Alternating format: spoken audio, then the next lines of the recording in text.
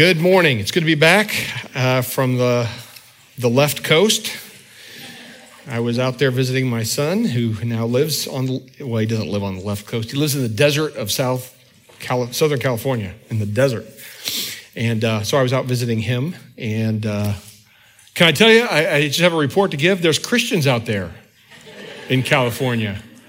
I had a guy, was a taxi driver for me, and he's a dear brother in Christ. His name was Ralph, and we had quite a conversation. So there's churches out there and Christians and everything. Contrary to popular opinion here in the Midwest, there are Christians in California. Take your Bibles, if you would, and turn to 1 Kings chapter 1. I know, it's Palm Sunday. Why are we in 1 Kings? It doesn't make any sense. Well, you'll see. We'll get there. But it's Palm Sunday, and it's the day that we traditionally talk about Jesus' triumphal entry into Jerusalem in the days leading up to his crucifixion on Good Friday, and then his resurrection on what we call Resurrection Sunday or Easter Sunday. And so we're going to be talking about that. Today's the beginning of Holy Week. And so we are going to talk about the triumphal entry, but we're going to start with an Old Testament narrative. Now, Jesus is about ready to enter into the belly of the beast, right? Jerusalem is not a friendly town for Jesus. Jerusalem is controlled by the Jewish religious leaders of the day, the Pharisees, the Sadducees, teachers of the law. And I can only imagine the anxiety, especially that the disciples felt, because their reception in Jerusalem has not been warm. And so I imagine that when Jesus said, hey, we're going to Jerusalem, they wait, we're going where now? But that's where they're going. They're not well appreciated there. Today we're going to talk about that, but in order to gain a deeper understanding of Jesus' triumphal entry into Jerusalem, we're going to talk about it, an older episode in Israel's history, when another man rode into Jerusalem on the back of a beast of burden. So we're going to go to 1 Kings chapter 1, and the big question that we're going to answer today is, how does 1 Kings 1 aid in our understanding of Jesus' triumphal entry into Jerusalem on what we call Palm Sunday? So here's what I'm going to do. I'm going to read the text and make some comments along the way in 1 Kings 1. And then a little bit later, we'll spend some time in Matthew 21, and we'll hear Matthew's account of the triumphal entry.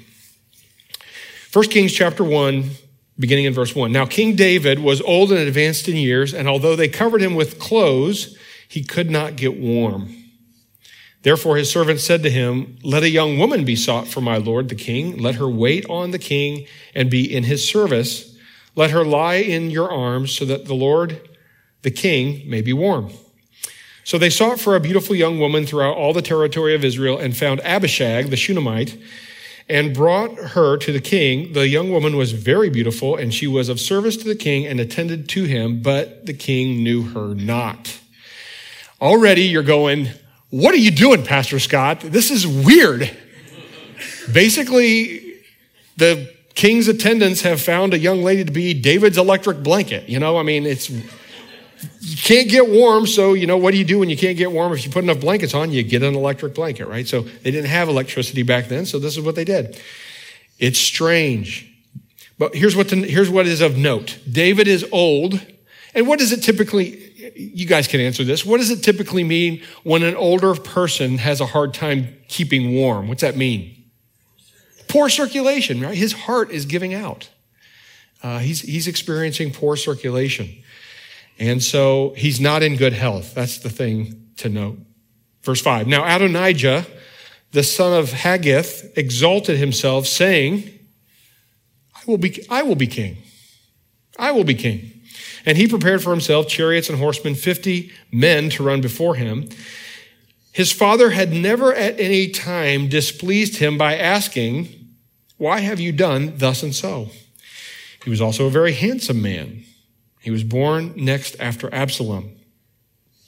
He conferred with Joab, the son of Zeruiah, and with Abiathar the priest, and they followed Adonijah and helped him.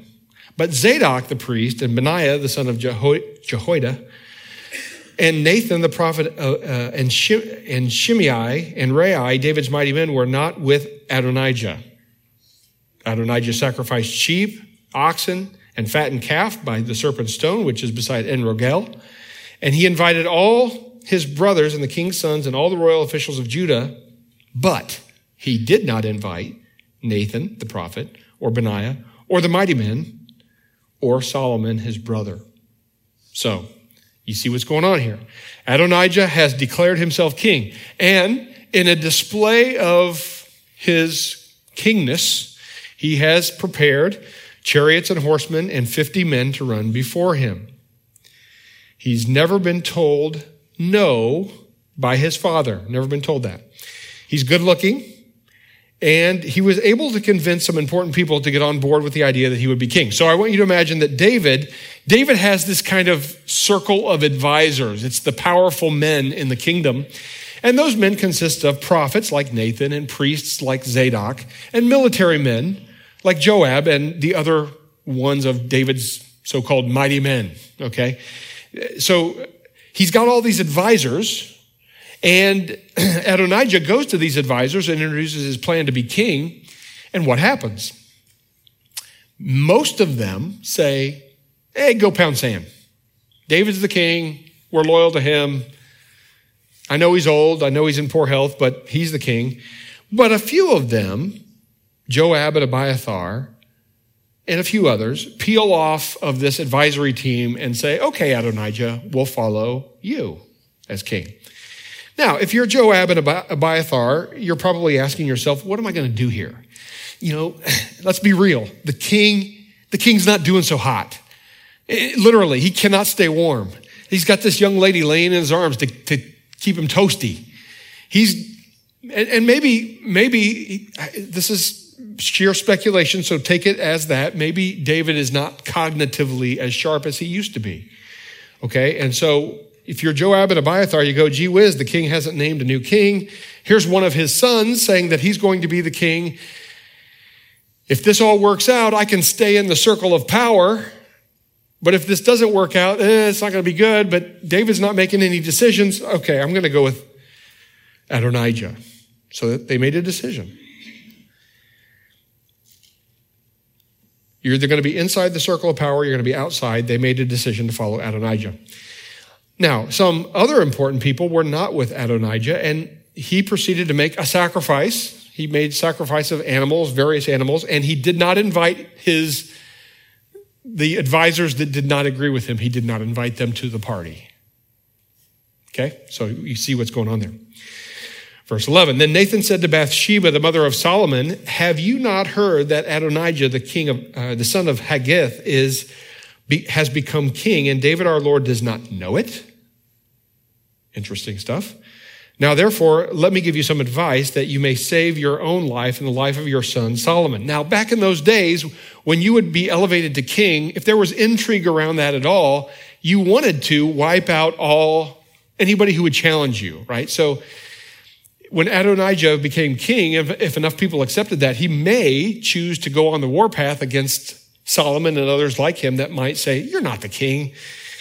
So that's kind of how the ancient world worked. And so their lives were probably in danger. Verse 13, go in at once to King David and say to him, did you not, my lord the king, swear to your servant, saying, Solomon shall reign after me, and he shall sit on my royal throne? Why then is Adonijah king? And while you are still speaking with the king, I will also come in after you and confirm your words. Interesting. So Bathsheba went to the king in his chamber. Now the king was very old, and Abishag the Shunammite was attending to the king. Bathsheba bowed and paid homage to the king, and the king said, what do you desire? She said to him, my lord, you swore to your servant by the Lord your God, saying, Solomon your son shall reign after me, and he shall sit on my throne.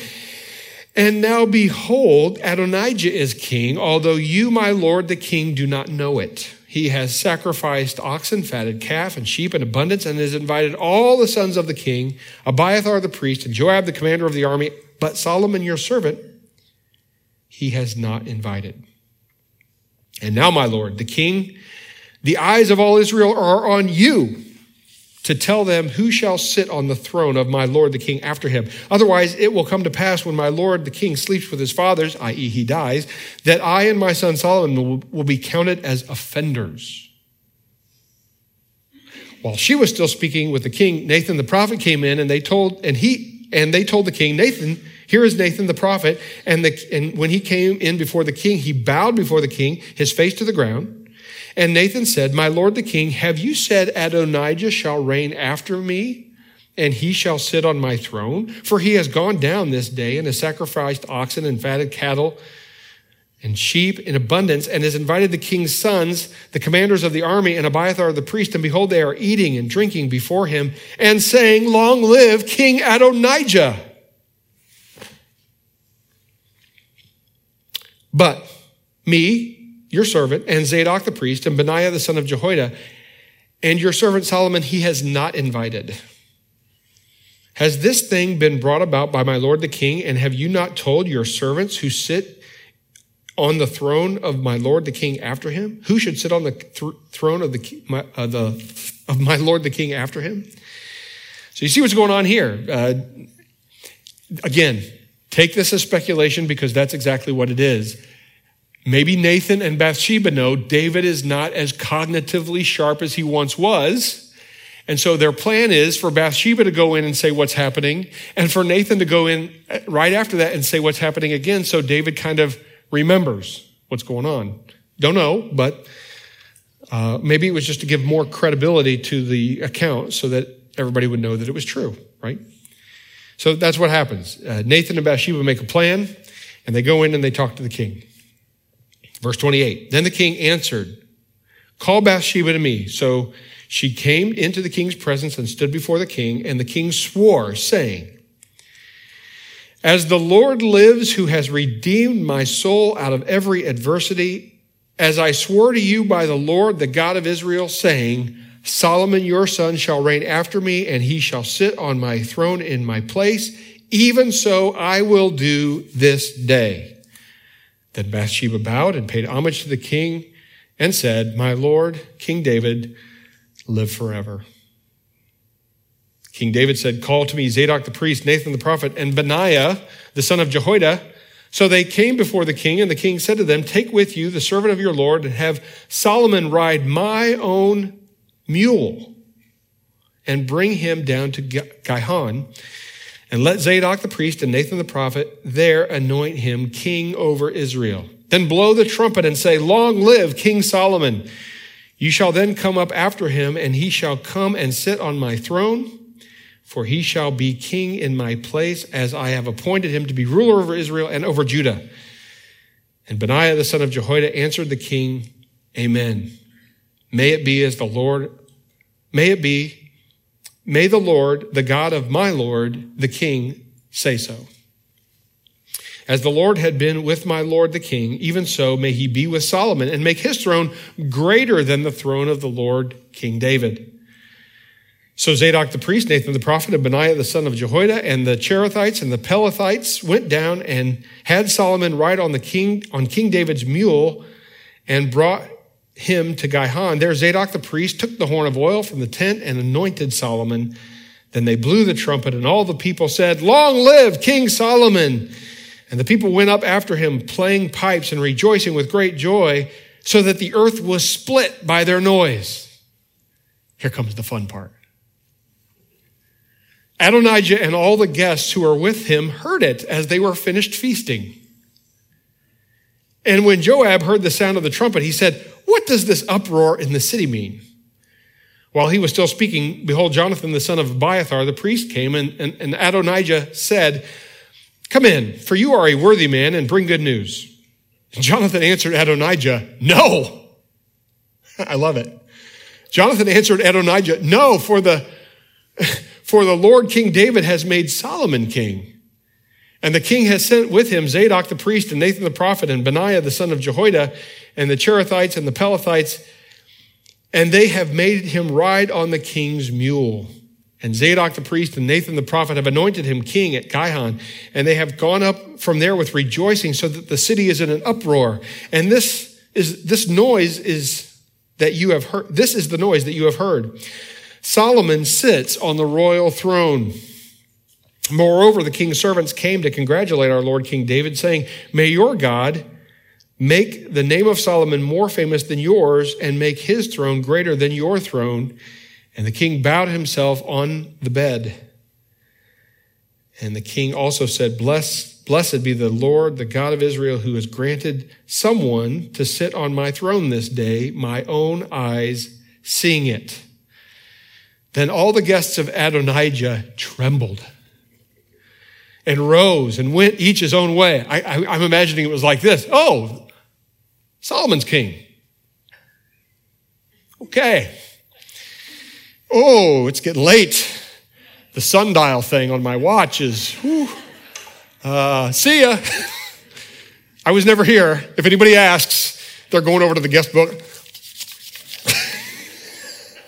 Mark my name off. I was never here. Then all the guests of Adonijah trembled and rose, and each went his own way. And Adonijah feared Solomon.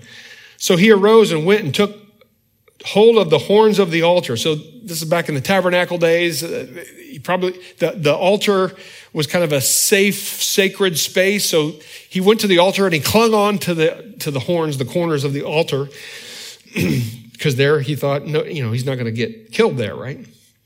Then it was told Solomon, behold, Adonijah fears King Solomon, for behold, he has laid hold of the horns of the altar, saying, let King Solomon swear to me first that he will not put his servant to death with the sword. And Solomon said, and here I think Solomon is already displaying the great wisdom that eventually he would become known for. Solomon said, if he will show himself a worthy man, not one of his hairs shall fall to the earth, but if wickedness is found in him, he shall die. So he doesn't say a yes or no. He says, it kind of depends on Adonijah. So King Solomon sent, and they brought him down from the altar, and he came and paid homage to King Solomon. And Solomon said to him, go to your house. Okay, let's stop right there. We see what's going on here. David had announced Solomon would be king. David tells them to have Solomon ride on his own mule. A mule is different than a donkey. I want to admit that. A mule is the product, I think, of a male donkey and a female horse. It's known to be a little bit more endurance than a horse, but more intelligence and agility than a donkey. So it's kind of in the middle there. He's riding on. The point is, a mule is a beast of burden, right?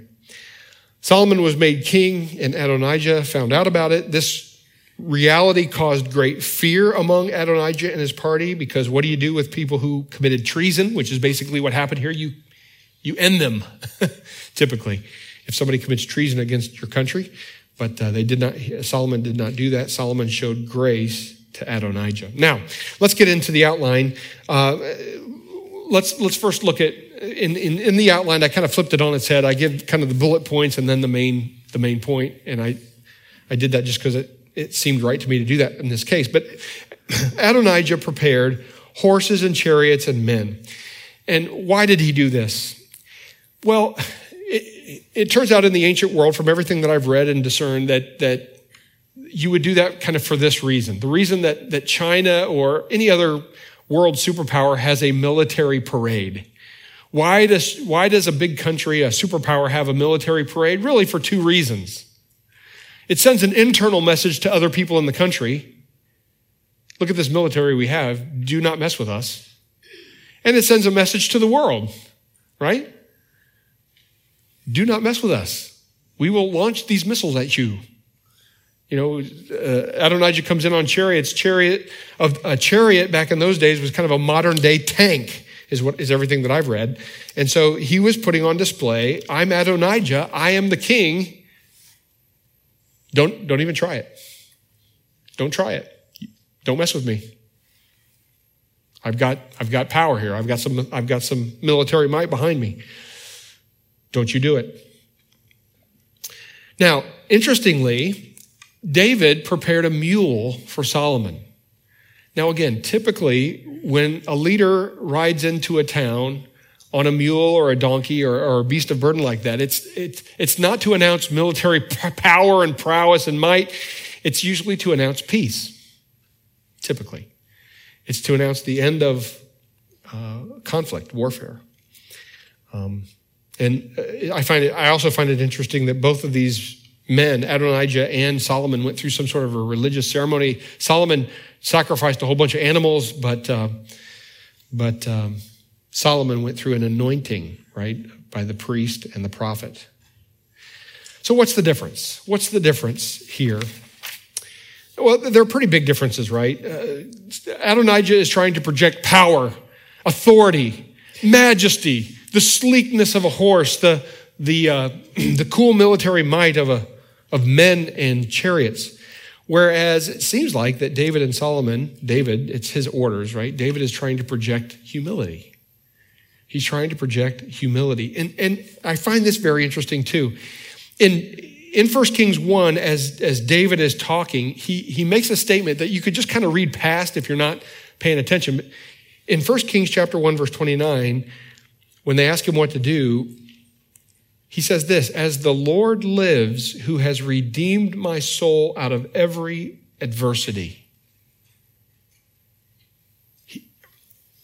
Track with me here. Adonijah seems to be building his kingdom on military might and fear. And David says, God's in control. God's in control. God has rescued me out of every adversity. God is the one who is in control. He's the one that I'm building my kingdom on. Interesting stuff.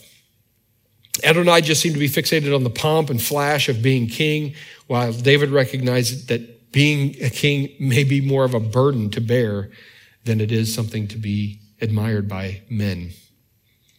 Adonijah announced power. David announced Solomon as coming in peace, which kind of leads us to the triumphal entry, the triumphal entry of Jesus into Jerusalem. I find it interesting that Jesus arrives into Jerusalem on a beast of burden, a donkey.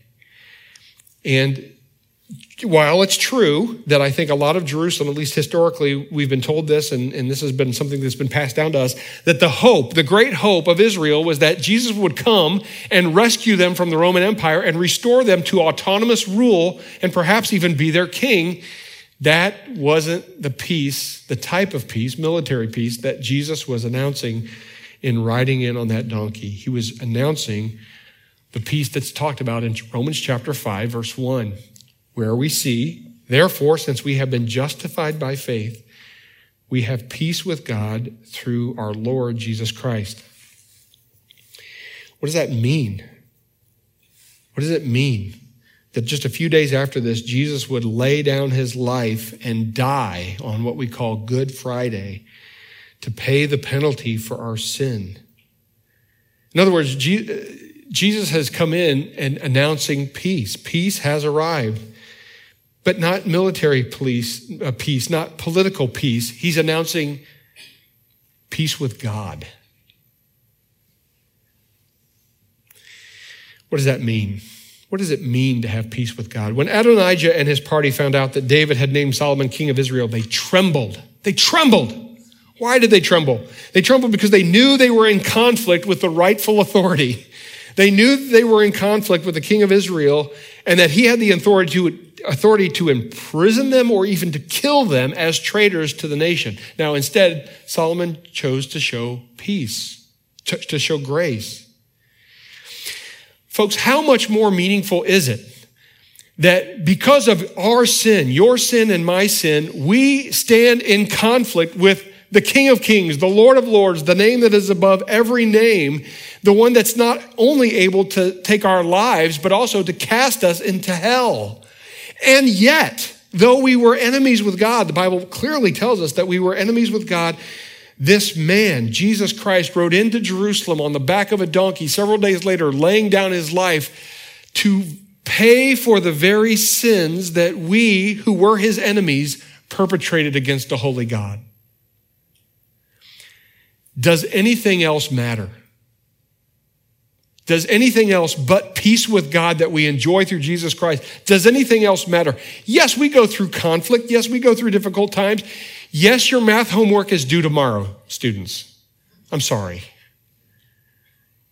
But all of those burdens, all of the cares that we have in this life, the medical things that we go through, pale in comparison to the reality that right now, if you are in Jesus Christ, you enjoy, because of what he did, you enjoy peace with God. That the trials and the tribulations that you go through, the things that happen to you on this life, are now, according to Romans 8, all designed for your good, to shape you and mold you into Christ likeness. He's no longer your enemy. God has sent the Holy Spirit into your life as an agent to change you and transform you into Christ. This is good news. This is very good news. Does anything else matter? Does anything else, in the vast scheme of things, if you could have your dream car, your dream house, your dream spouse, does any of that matter if you don't have peace with God? No, ultimately it doesn't matter at all. Ultimately, the road leads to hell. But God sent his only son, Jesus. And on Palm Sunday, he came riding into Jerusalem, not on a war horse, not flaunting his power, which he's full of, by the way. He could, with a word, speak things into and out of existence. Not flaunting any of that. He came humble on the back of a beast of burden to announce peace. Take your Bible and turn to Matthew 21. And I'm just going to read a little bit. Matthew 21, beginning in verse 1.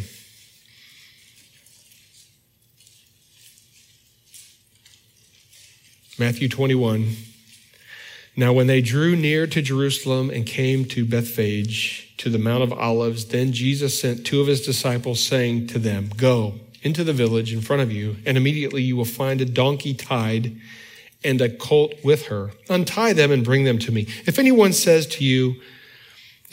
anything to you, you shall say, 'The Lord needs them,' and he will send them at once." This took place to fulfill what was spoken by the prophet, saying, "Say to the daughter of Zion, behold, your king is coming to you, humble and mounted on a donkey, on a colt, the foal of a beast of burden." The disciples went and did as Jesus directed them. They brought the donkey and the colt and put on them their cloaks, and he sat on them. That was a sign of respect. Most of the crowd spread their cloaks on the road, and others cut branches from the trees and spread them on the road. And the crowds that went before him and that followed him were shouting, "Hosanna to the Son of David. Blessed is he who comes in the name of the Lord. Hosanna in the highest." And he entered Jerusalem. And when he entered Jerusalem, the whole city was stirred up, saying, "Who is this?" And the crowd said, "This is the prophet Jesus from Nazareth of Galilee." Jesus came announcing peace. Now, back to 1 Kings chapter 1. I just want to do a little bit of an analysis of who Adonijah brought to the table and who David brought to the table to get done what they were trying to accomplish. First of all, prophets. Interestingly, Adonijah did not bring one. He did not have in his host of advisors any of the prophets who would support him. Nathan wouldn't support him. And so I just find it interesting that Adonijah did not seemingly did not consult with God through one of his prophets. Now, I don't want to make too much of this. It's a kind of an argument from silence, but there's no prophets listed on his advisory team. And I just want to say kind of as an aside, I have been involved in situations, whether they be in the church that I'm in, whether that be the church that I came from, the church, whatever, or churches in the area. I have been involved in situations where I have observed church leaders making decisions for the wrong reasons. Maybe the argument goes like this: if we make this decision, though God's word is clear what we ought to do, if we make this decision, we will lose a big donor. If we make this decision, we will honk off a pretty good segment of our church, and they will be angry with us. Though it's the right thing to do, though God's word is clear, we might honk them off, and that would not be good.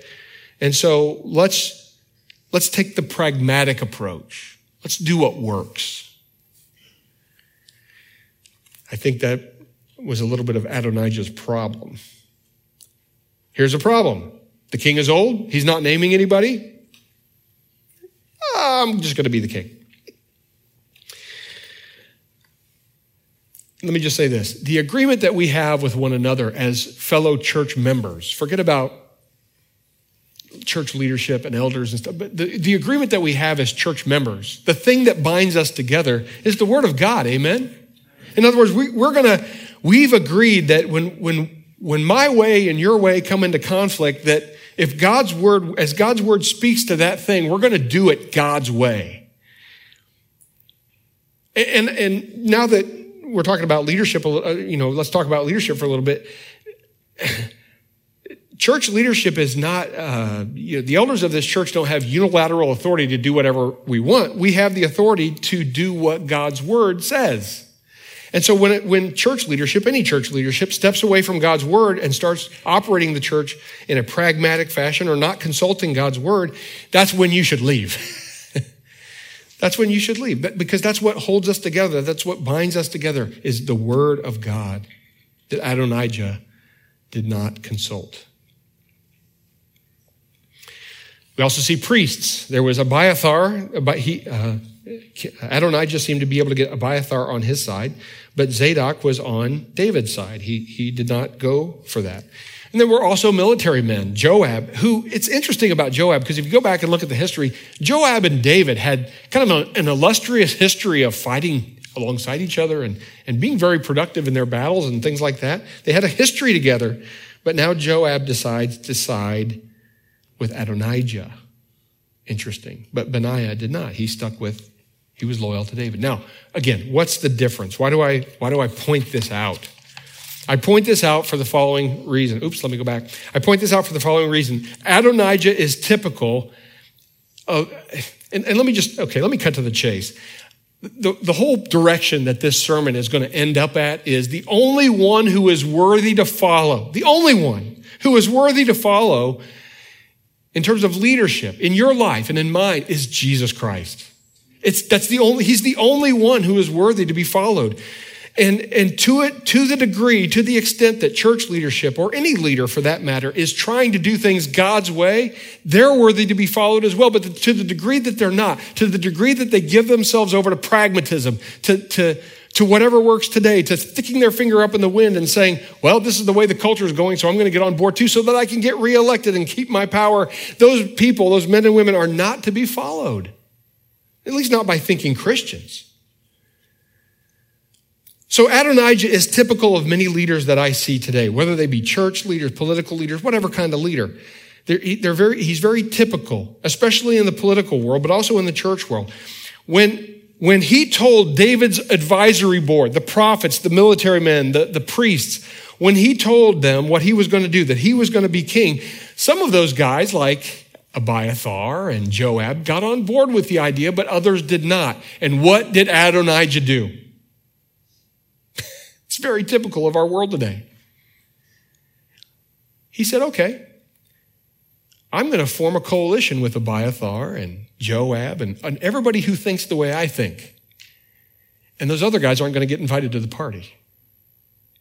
I'm going to listen to the voices I want to listen to, and I'm going to reject the voices that don't say what I want them to say. We live in this world. Amen? If you don't like the way the news media is reporting a specific incident, it just rubs you the wrong way, you just flip over to the other channel where they're reporting it the way you want to hear it. That's the world we live in today. I don't know if you see that, but that's where we live. It's crazy. He listened to the voices he wanted to listen to, and he rejected the voices that he did not want to hear. Once Adonijah got the festivities for his coronation underway, he invited those who agreed with him, and he rejected those who did not. This is a very dangerous form of leadership. And oh, by the way, it's dangerous for folks to lead that way, and it's dangerous for folks to follow leaders like that. But it's all too familiar in our culture, right here in the United States. And even in the church. Go back in the history of the church and do an examination sometime when you're bored, and you want to just read a lot on church history. Go back and read, why are there 43 kinds of Baptists? Why are there several different versions of Presbyterian? Why do we have Methodists and Episcopals and Anglicans and Orthodox and Independent and Pentecostals and Christian Church and Holiness Church and Lutherans. Why do we have all those? Because at some point in church history, somebody said, we're going to emphasize these things. Are you with me? Because if you're not with me, you just stay over there. Because this group's going to emphasize these things. It's sad. Why doesn't the church speak with a more unified voice today into the cultural things that are going on? I mean, my goodness, the church's voice is needed in our culture today. We're trying to redefine everything about life, but we disagree on things. Often not core fundamental things, but often they are core fundamental things. We found that emphasizing our particular beliefs and our particular values are more important than emphasizing unity and listening to the Word of God, what it plainly says, and it's divided the church. Anyway, David is the only one who has the authority to name the next king. And what's more, David is a guy who tends to listen to God. And so we read places like 1 Chronicles 22, 6 through 10, where we see this. This is David. Then David, called for Solomon, his son, and charged him to build a house for the Lord, the God of Israel. David said to Solomon, my son, I had it in my heart to build a house for the name of the Lord my God, but the word of the Lord came to me, saying, you have shed much blood and waged great wars.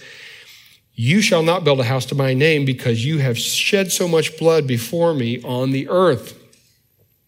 Behold, a son shall be born to you, who shall be a man of rest. I will give him rest from all his surrounding enemies, for his name shall be Solomon, and I will give him peace and quiet to Israel in his days. He shall build a house for my name. He shall be my son. I will be his father, and I will establish his royal throne in Israel forever.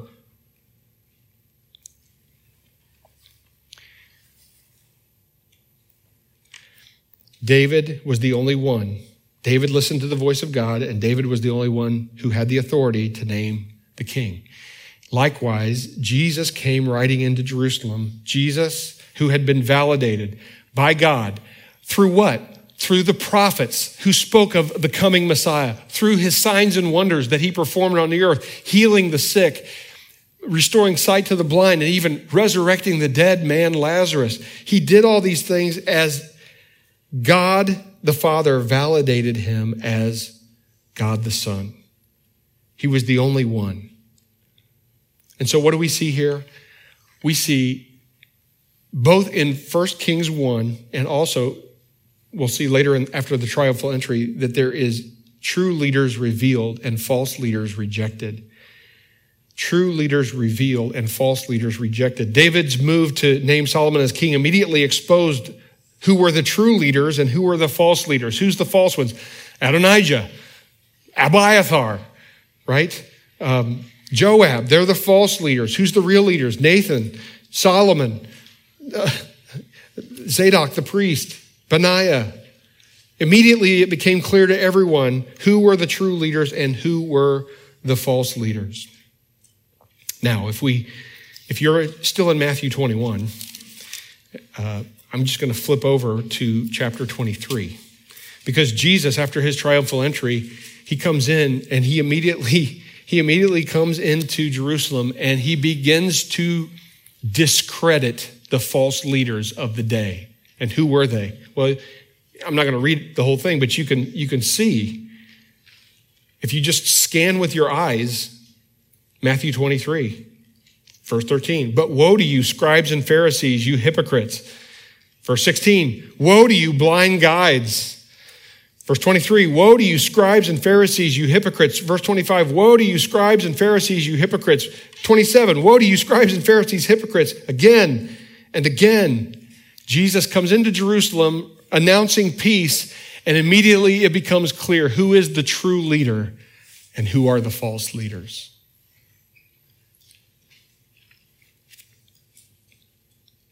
True leaders are revealed. False leaders are rejected. All right, last point.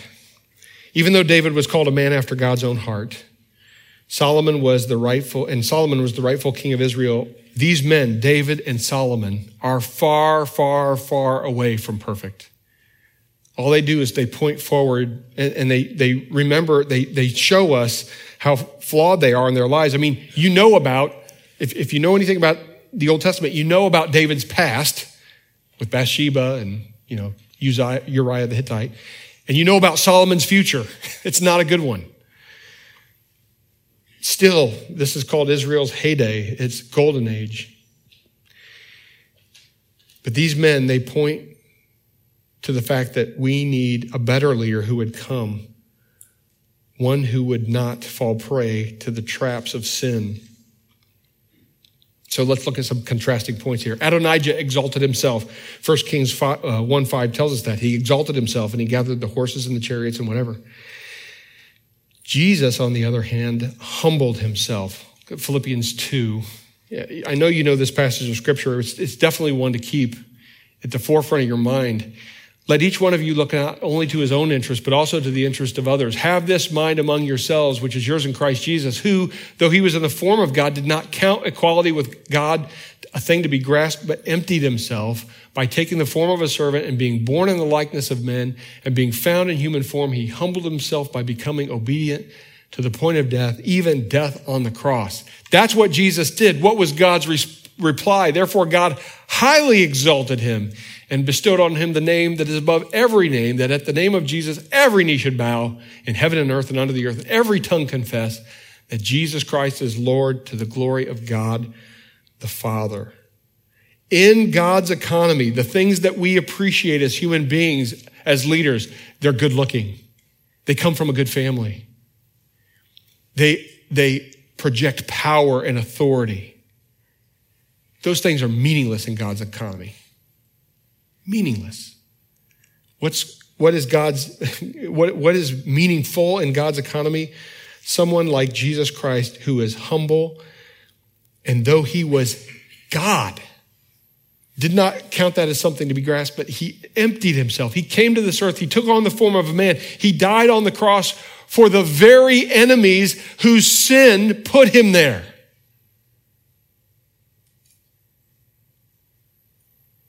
And he did it willingly. Didn't have to. He did it willingly, obediently to God the Father. This is the leader we should follow, Jesus Christ. We also see things like at the time of David and Solomon, it's called Israel's golden age, but even then, David failed to plan for transition. He's sitting in a sick bed. Circulation's poor. He can't stay warm. Apparently, he's not thinking too clearly. And in the vacuum of David's poor leadership, bad actors like Adonijah stepped into the picture to say, I will be king, to fill the void. And it would have happened had God not ordained that David's wife, Bathsheba, and Nathan the prophet take action.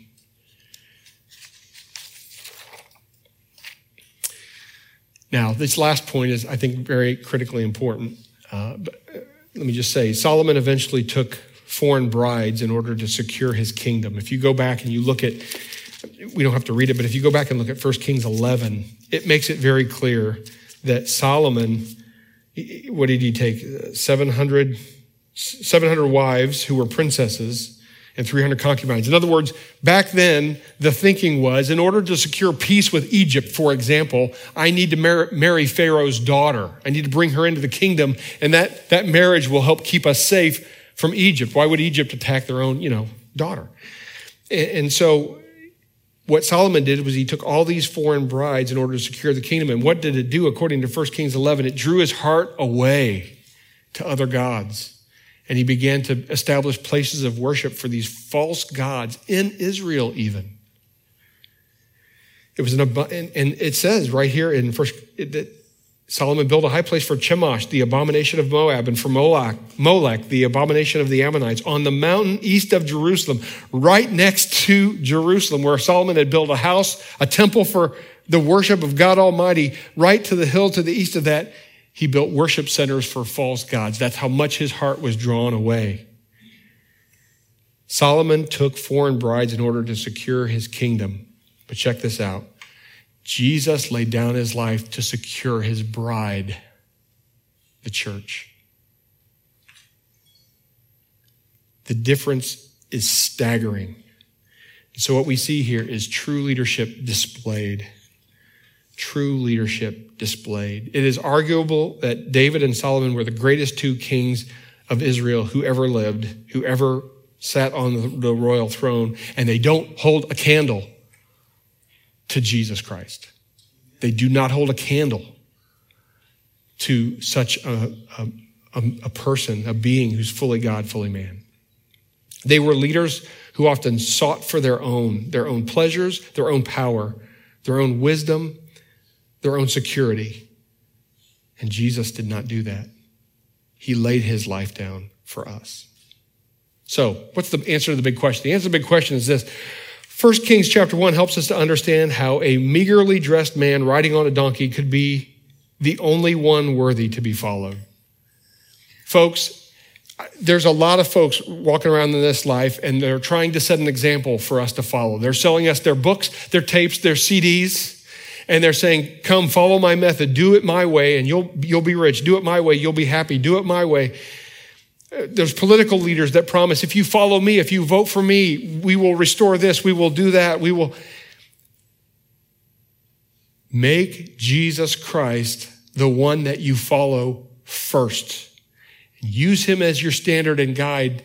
If someone is trying to follow Christ, then they may be worthy to get on board with. But if they're not following Christ at all, what fellowship does darkness have with light? I got to ask you. None. A meagerly dressed man riding on a donkey coming into Jerusalem on Palm Sunday is the only one worthy for us to follow. By way of application, let me just say a couple things. First of all, just two things. First of all, allow the reality of peace with God to be a comfort for you. I know that in this life, look, I read stuff. I look at the news. They say that anxiety and behavioral health issues are on the rise. People are struggling out there. And I get it. There's a lot of things that are in this world that can make us nervous, that can make us anxious. But if you are a Christian, if you have trusted Jesus Christ as your Savior from sin, your soul at the end of this life, whatever trials that he puts before you, whether they're medical in nature or you lose a loved one or financially things are a struggle or whatever trials God puts in front of you, just remember that the blood of Jesus Christ has paid in full your sin. Your relationship with God now is not a hostile one. It's a relationship of peace, and those trials that he's putting in your life are designed to forge you into Christ's likeness because of his love. Let that reality captivate you and feel the love of God at work in your life. You are accepted. If you are a follower of Jesus Christ, you are accepted, you are loved, you are adored by the creator of the universe. Secondly, and I think this goes without saying, just select those that you follow very carefully. The human beings that you decide to give your allegiance to, just make sure that that you're keeping a close eye on how they live. What are their objectives? Are their objectives to get into power? There's this vicious cycle, right? Where a politician, a leader will say to you, I need your support because I need to get into power so I can do good. And then they get elected and they're there, and then they make all these compromises so that they can get a bigger coalition so they can be reelected. And in the meantime, values and things are thrown out the window. Just be very careful. I did a thought experiment. I shared it in the first service because I must have had more time because I spoke faster or whatever. But here's what I did as my thought experiment, and I'll just let you do it on your own. Go back. In the Bible, the qualification for elders is 1 Timothy 3, 1 through 7. Might jot that down. 1 Timothy 3, 1 through 7. That's the qualification for a church elder. In other words, these are the character qualities that a man should have to be an elder in the church. What I did in my thought experiment is I went and I tried to figure out what is the opposite of every one of those character qualities. And I tried to ask myself, am I following anyone today? Am I admiring, am I following, am I supporting anyone today who lives in those opposite qualities? And I was shocked at what I found. I was shocked at what I found. It was a very sobering experience. In other words, go to 1 Timothy 3, 1-7. Look at the character qualities of an elder of the church. Find the opposite of those things, and then ask yourself the question, am I following anyone like this? Father, we thank you for this time that you've given us in your word. We thank you for the example of Jesus Christ. Here is your son, your only son, riding into Jerusalem, knowing what was coming. He had announced it. He knew that he was going to lay down his life and on the third day rise again. He had announced it to his disciples, and he knew what he was riding into, and he knew what it meant, and he did it anyway.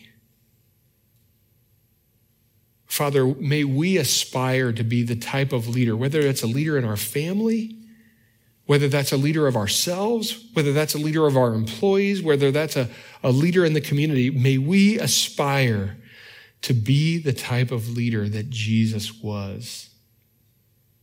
And may we, Father, identify Adonijah-like leaders that we have misguidedly followed. And may we choose differently.